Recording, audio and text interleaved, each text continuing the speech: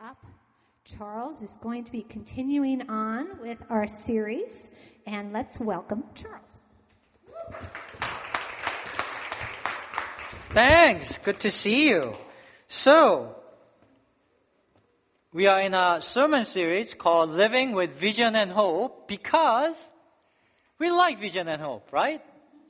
Any of you want to just drift through life with no vision and no hope? That's your dream? Any of you? No, sounds good, right? You want to move forward with purpose and vision and all that. And I think each of us all have different goals, and what our ideal future self looks like will look different for everyone. But Pastor John last Sunday told us something very important. He said, who we are becoming is more important than what we do. Doesn't that sound like wisdom? And then he quoted Saint Irenaeus from 2nd century, the glory of God is a human being who is fully alive. Isn't that just a great statement? Don't you like that one? That it brings glory to God when you come fully alive. Doesn't that sound good? That's good news. If God is out to get you to go fully alive, and that brings glory to God, that's a good thing, right? Makes me happy. It should make you happy. So then the question becomes, as we drive towards vision and hope, and we're trying to become our ideal self, how do we make sure that who we are becoming is someone who is increasingly coming alive? Isn't that a good question? Do you want to come alive more? Any of you here just says, nah, I don't want to come alive. I like death. I want to die more. I want death into different parts of my life. Anybody? Or do you want life that is getting bigger and more colorful and joyful, enjoyable, more life? You're coming alive. How many of you want that? Okay, we are in the right place then for today's talk. Because Jesus gives a very clear and compelling answer. And how do you get more life? How do you become someone who is increasingly coming alive? It's a famous passage from Luke chapter 10, and he gives a very clear answer there. Shall we take a look? Luke chapter 10, he says, one day, an expert in religious law stood up to test Jesus by asking him this question, Teacher, what should I do to inherit eternal life? Jesus replied, what does the law of Moses say? It's Bible law. How do you read it? The man answered, you must love the Lord your God with all your heart, soul, strength, and mind, and love your neighbor as yourself. Right, Jesus told him, do this, and you will live. The man wanted to justify his actions, so he asked Jesus, and who is my neighbor?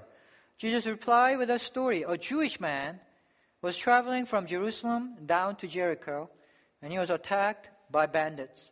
They stripped him of his clothes, beat him up, and left him half dead beside the road. By chance, a priest came along.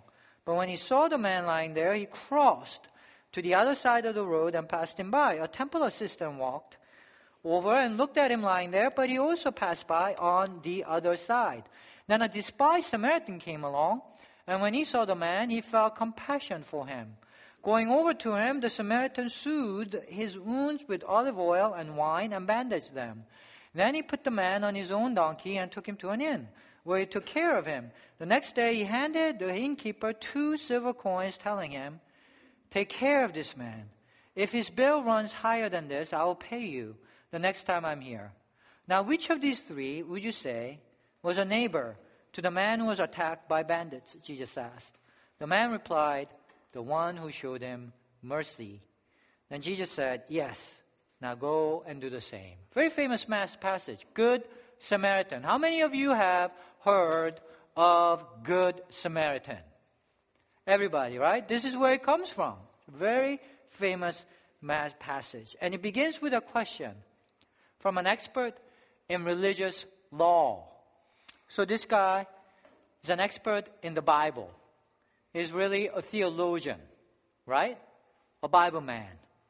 And he asks, what should I do to inherit eternal life? And eternal life in original Greek is zoe, life that is infinite in quality and quantity. The fullest life you can imagine. And so he's asking the same question we are asking today. How do you come alive?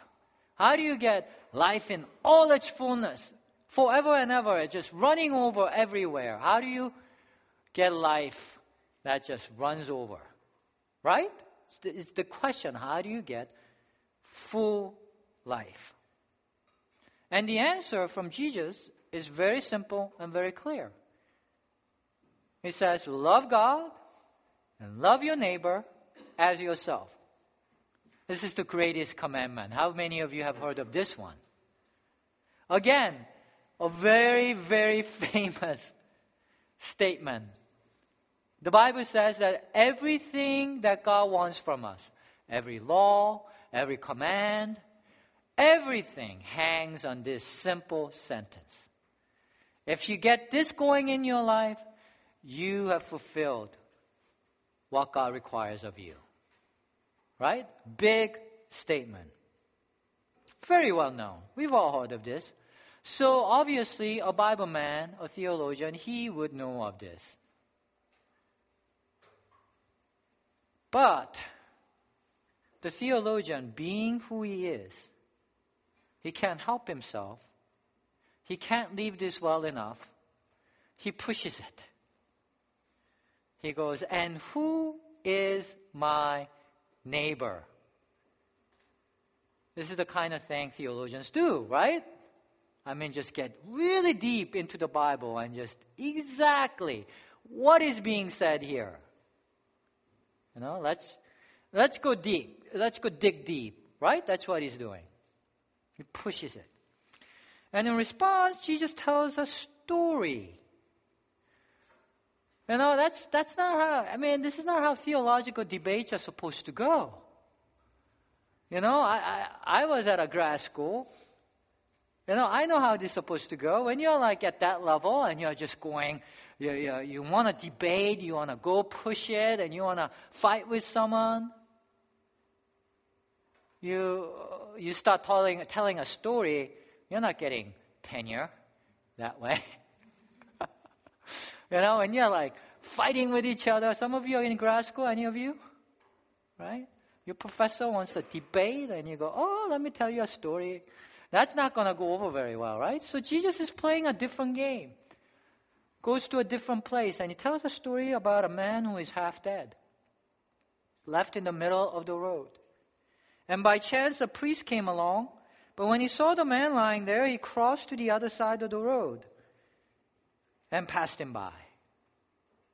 So, this is not like, okay, here's a dead man or a dying man, but you know, you're really busy, so you're just passing, and you're just like, and you just keep going. Right? It's not like that.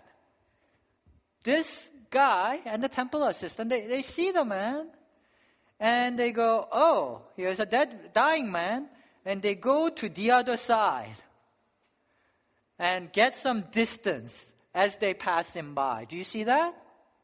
That's what's happening. Would you agree? Right? So there's this distancing going on with a dying man. Well, whatever can be said about this, this is not loving. Can we agree on that? This is not loving. You know, the priest, temple assistant, they know about God. It's their job. They must know about the greatest commandment in the head, but they cannot put it into practice when it's facing them in daily life, right? They can't do it.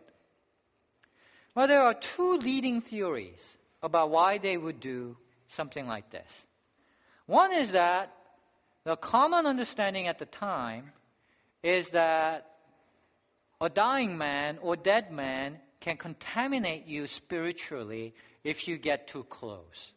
So being spiritual leaders, they were afraid of getting spiritually contaminated. And that's why they wanted to put some distance. There's a prescribed distance you have to stay clean. So they were afraid of contamination. That's one theory. That's what leads them to put some distance. Another theory is that this was a common tactic by the bandits to put like a victim in the middle of the road so that other travelers passing by would get distracted, slow down, and that will make them more vulnerable, easier to attack, as opposed to, travelers who are on guard. And so that's what leads them to put some distance because they were afraid of the bandits. Good theories, right? Either way, fear gets in the way of loving. Fear gets in the way of going over and connecting. Agreed? So, in light of this story, I couldn't help myself last week as this executive order from the White House to ban all refugees and immigrants from coming into the country from 7 countries. I was already going to talk about connection, and I was thinking about this passage. And so, you see the connection here, right? So this idea of shutting down, cutting ourselves off, putting distance from people in need. Even as I was preparing the sermon for this passage, I could not help myself but to see the connection. Now, this order is now up in the air with a federal judge declaring it illegal. And the appeals court upheld that for now. So the executive branch and the judiciary branch of our government is now duking it out. And on one side of the argument is we need to keep our country safe. We need to enforce our borders. But this executive order has serious impact on who we are as a country. Who America is and what America is. Statue of Liberty is just right out there. And that statue stands for the statement, "Give me your huddled masses." That's the image of America around the world. It's the one shining beacon of hope around the world, that is a place where people in trouble can go and start a new life and work hard, get the American dream. That's how we think of ourselves. That's how I thought of America when I immigrated. How many of you are immigrants or children of immigrants? Whoa! Most of us, right? Absolutely most of us. That's America. It's the country of immigrants. And so this order to just shut the door, doesn't matter. It doesn't matter who you are. We're just shutting the door. We're not going to even ask you. Or, make sure you're a safe person. We're just going to shut down and put distance. That's causing a serious rethink around the world about who America is and what America stands for. It's diminishing America's standing and image around the world. And that's just a fact. It has a cost. Another cost is that even Republican senators are saying that this is serving as a great tool to recruit terrorists. As you can see, America hates us, let's go kill them. This is like just playing right into their hands, they are saying. Yeah. And of course, the other side of the argument is, hey, we need to control our borders. We need, as a country, we need to keep ourselves safe from the terrorists who can come into the country disguised as refugees, disguised as immigrants. And so, terrorism, that can strike fear into our hearts. It is dangerous. But the fact is, there have been 0 terrorists that have been sent over here by those 7 countries on the list. There are countries who have sent us terrorists, and they are not on the list, curiously enough. And more than that, more importantly than that, let me show you a list of different things that are dangerous, that have killed Americans. This is the list of annual deaths caused by different factors. Islamic jihadist immigrants, 2 per year. Far right-wing terrorists, 5 per year. All Islamic jihadist terrorists, including U.S. citizens, 9. Armed toddlers, 21. Lightning, 31. Lawnmowers, 69. Wow. Being hit by a bus, 264. Falling out of bed, 737. And Americans with guns, they're off the charts. But who knew that beds can be so lethal? I would never be able to go to my bedroom and look at the bed in the same way again. Can you? They're lethal. We need to ban beds. Right?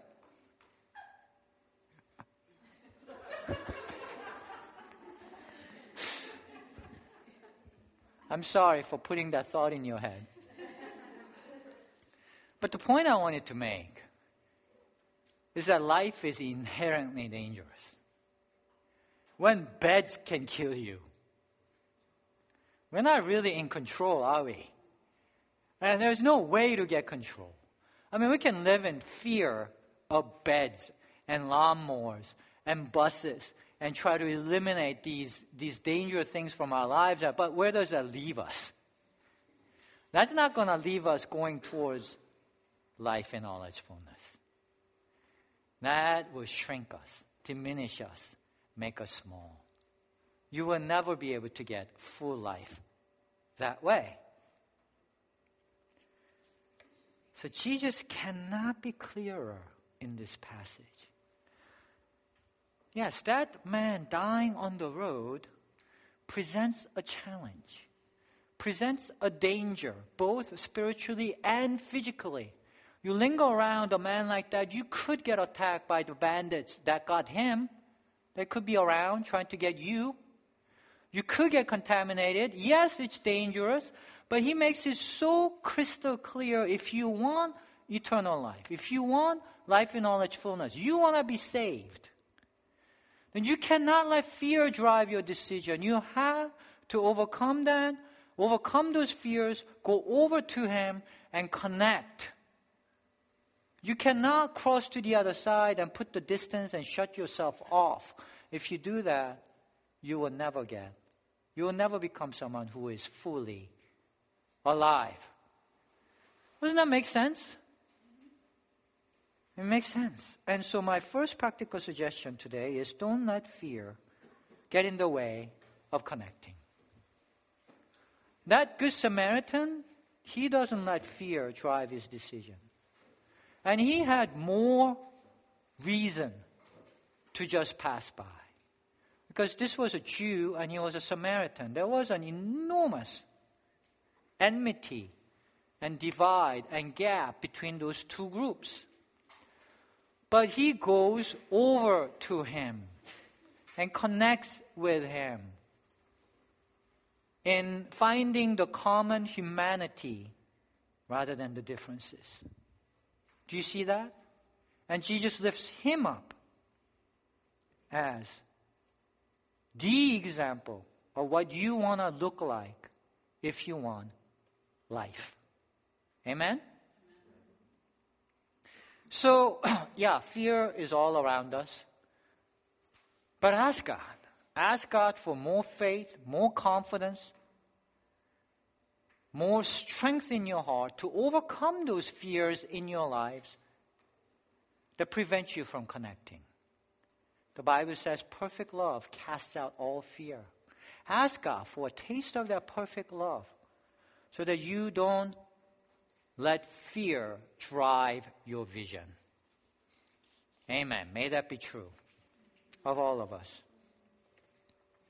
Another thing that gets in the way of connecting full life is self-justifying, the habit of self-justifying. The theologian in the story, he wanted to justify his actions. He says, who is my neighbor? This really shows who he is and the vision of who he sees himself. He's a theologian. He can't help himself. He has to have the last word. He has to be right. Do you see that? Do you know anyone like this? Anyone who has to have the last word? Yeah? Yeah. I wish you could see the faces of the people as they are. Do you know anyone who just has to be right? Just has to be right. Doesn't matter. Do you like them? Well, maybe they have other redeeming features, but that part is not very likable because it's very hard to connect with a person like that because they are not connecting with you. They are isolated because they are always they're self-observed. There's no connecting ability. They have to be right.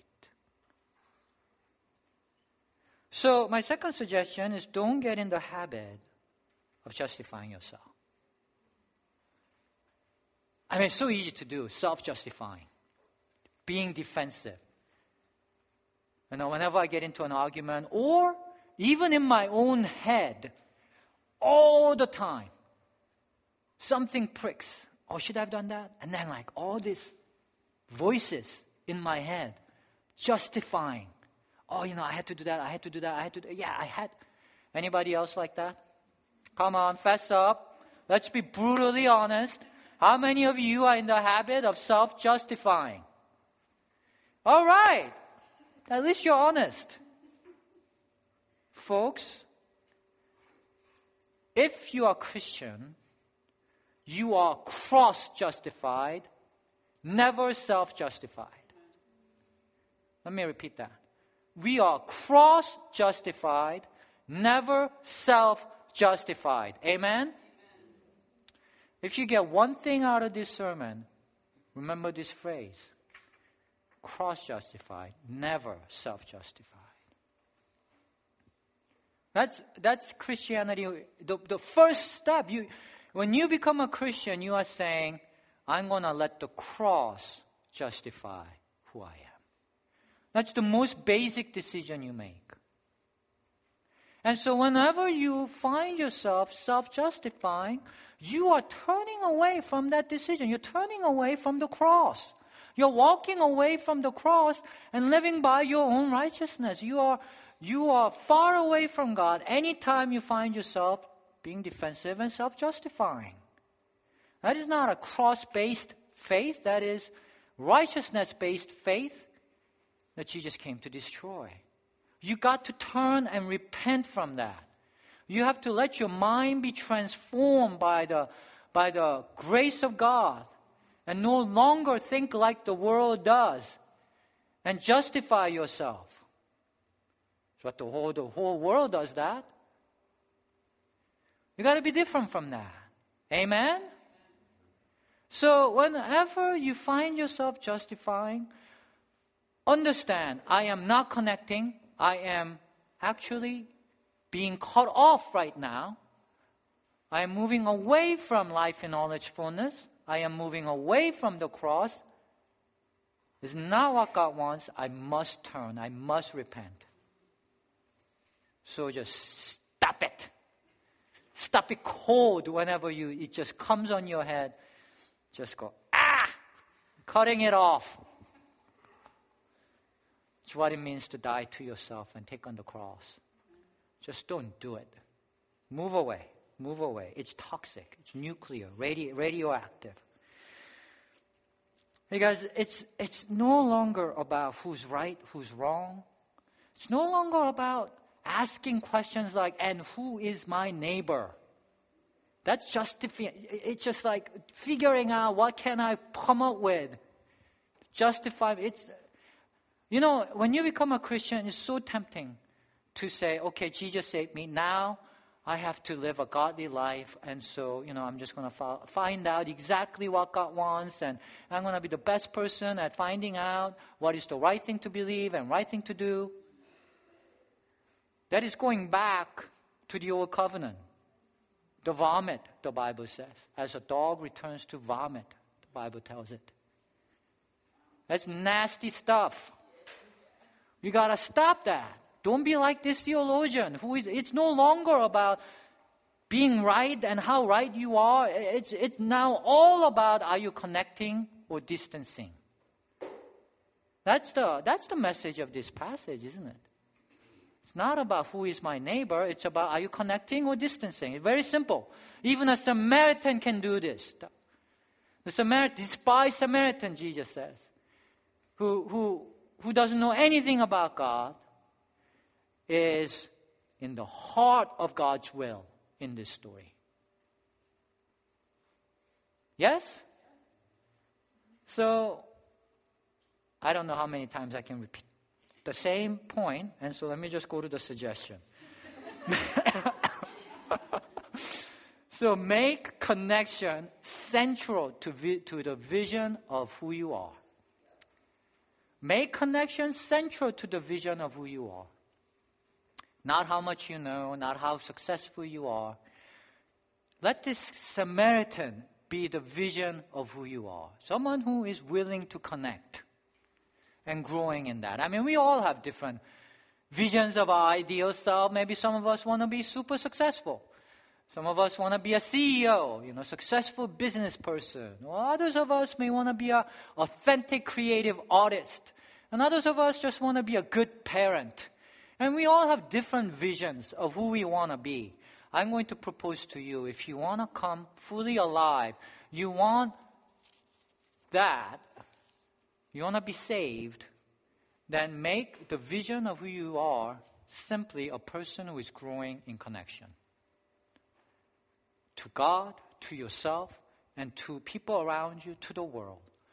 Just whatever it costs, whatever it is, just make that the central thing that you are willing to do at any cost. Moving forward.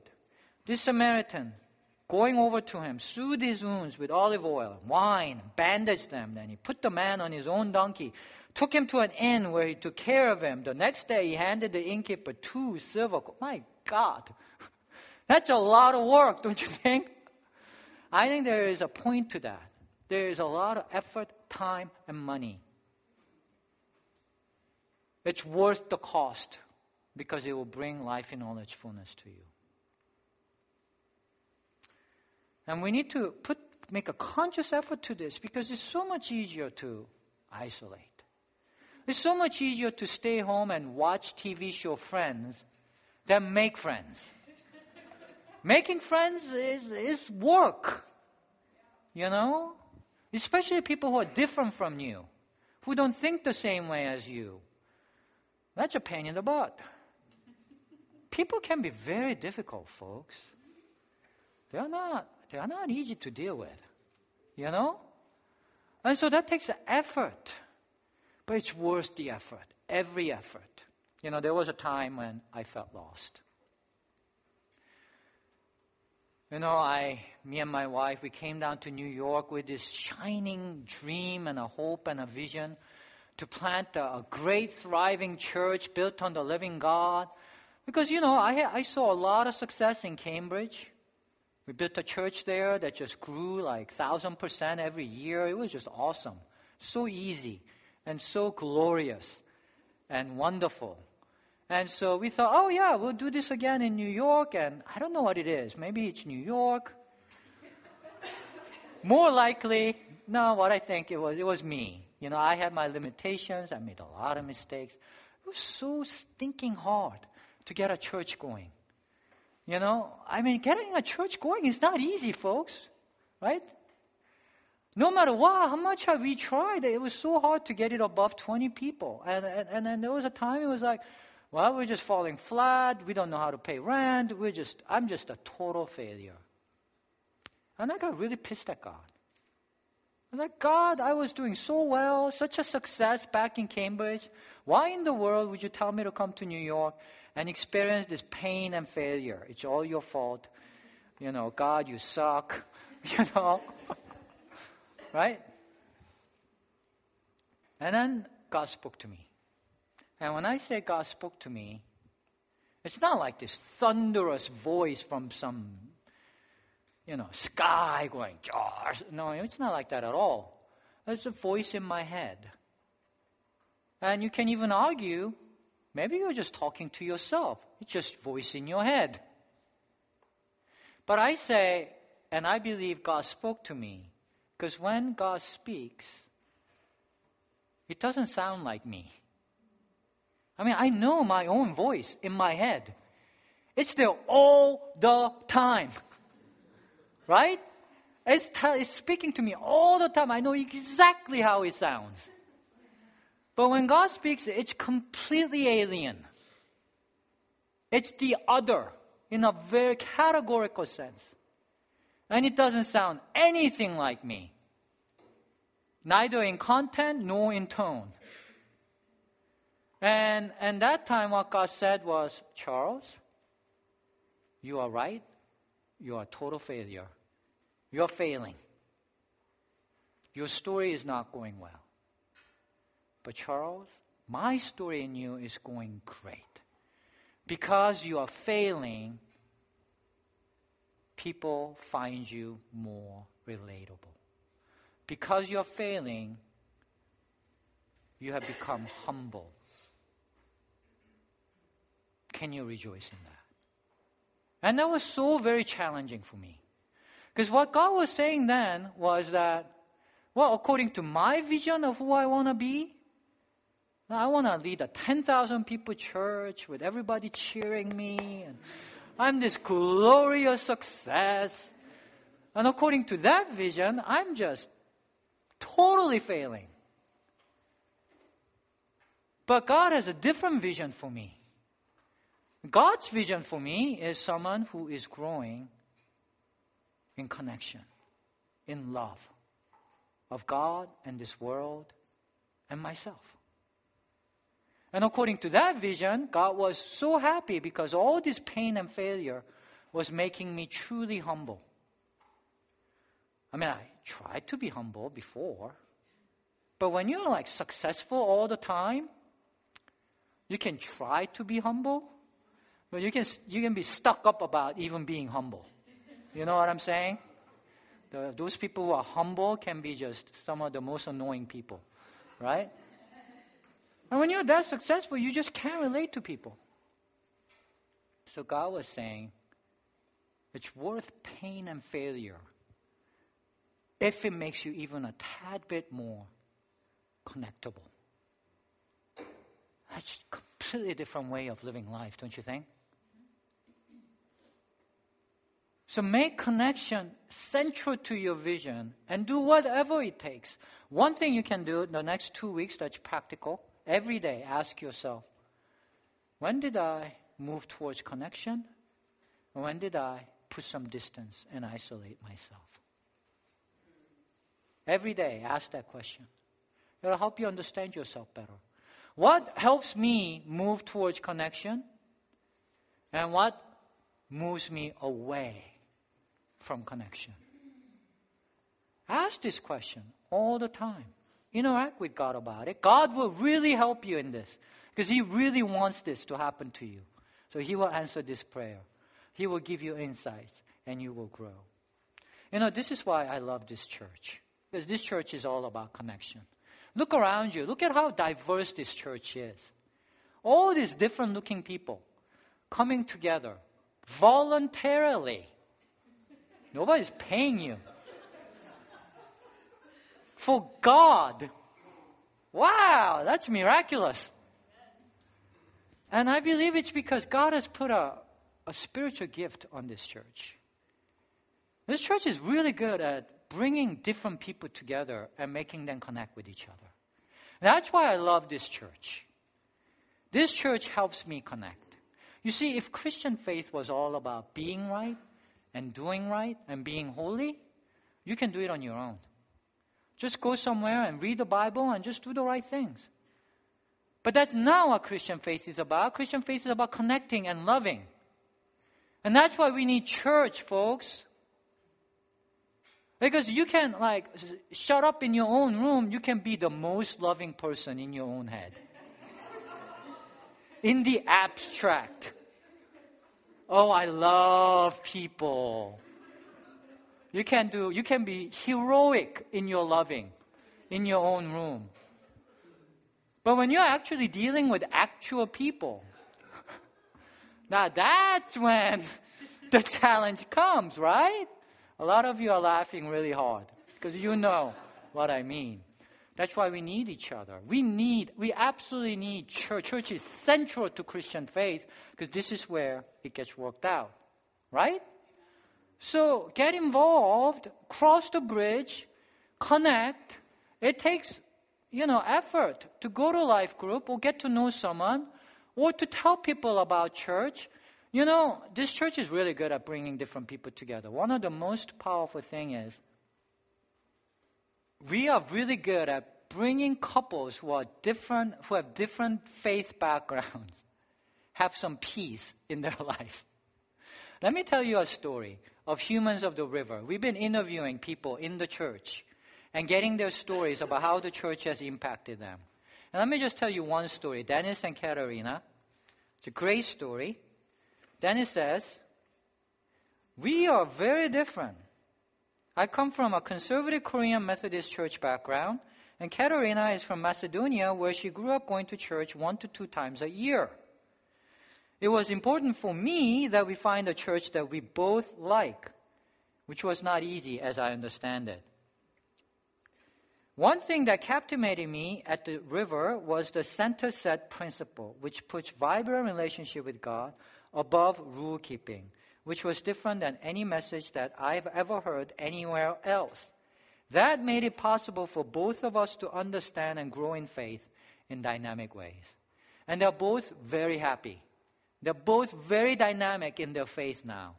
And they're doing very well. And I can think of dozens and dozens and dozens of couples in this church who are in the same situation or similar situation. And I just think that's just fantastic. I feel like we're providing community service. Right? Because different faith background is one of the top 5 causes of divorce. And so if we can do that, that tells you something. That tells you that this is a church where different people who think differently can come together and find a common ground in God. That's powerful. These stories are great, aren't they? We're putting out these stories once every 2 weeks. And I'm very excited about that because it encourages you. There's 4 up now in the website. And we're putting out one every 2 weeks in the Facebook and there's all these different places. So, are you guys hooked into social media? You guys do any of that stuff? Facebook, Twitter, any social media, right? I mean, that's kind of I'm too old for it, I think, but that's how you stay current and cool nowadays, right? So I'd like to ask you a favor. I mean, I give you a pretty good sermon every time, right? So as a favor to me, can you do something for me? Would you be willing? Can you go to your Facebook page and look up River NYC and like it? Can you do that? Because you come to church, you like it, right? And would you be able to turn on notifications so that when we put out Humans of the River story, it goes to you? I mean, we put all this work to it. I mean, we want you to read it. Okay? Can you do that? And then when you read it and you like it, and I'm sure you will like it and share it. Could you? Let your friends know. Because maybe some of your friends are in the same situation. Maybe they're we're having fights all the time because we have different faith backgrounds. Maybe it'll help them, right? That's a good service. Maybe some story will hit, some of your friends when they're down and depressed. Maybe it'll be inspiring, encouraging. Who knows? These are good stories, just human stories. It's nice, okay? Do at least that much. Be agents of connection. That's your mission as Christian. Spread connection. Be connector. Spread it everywhere you go. And that's how you spread the kingdom.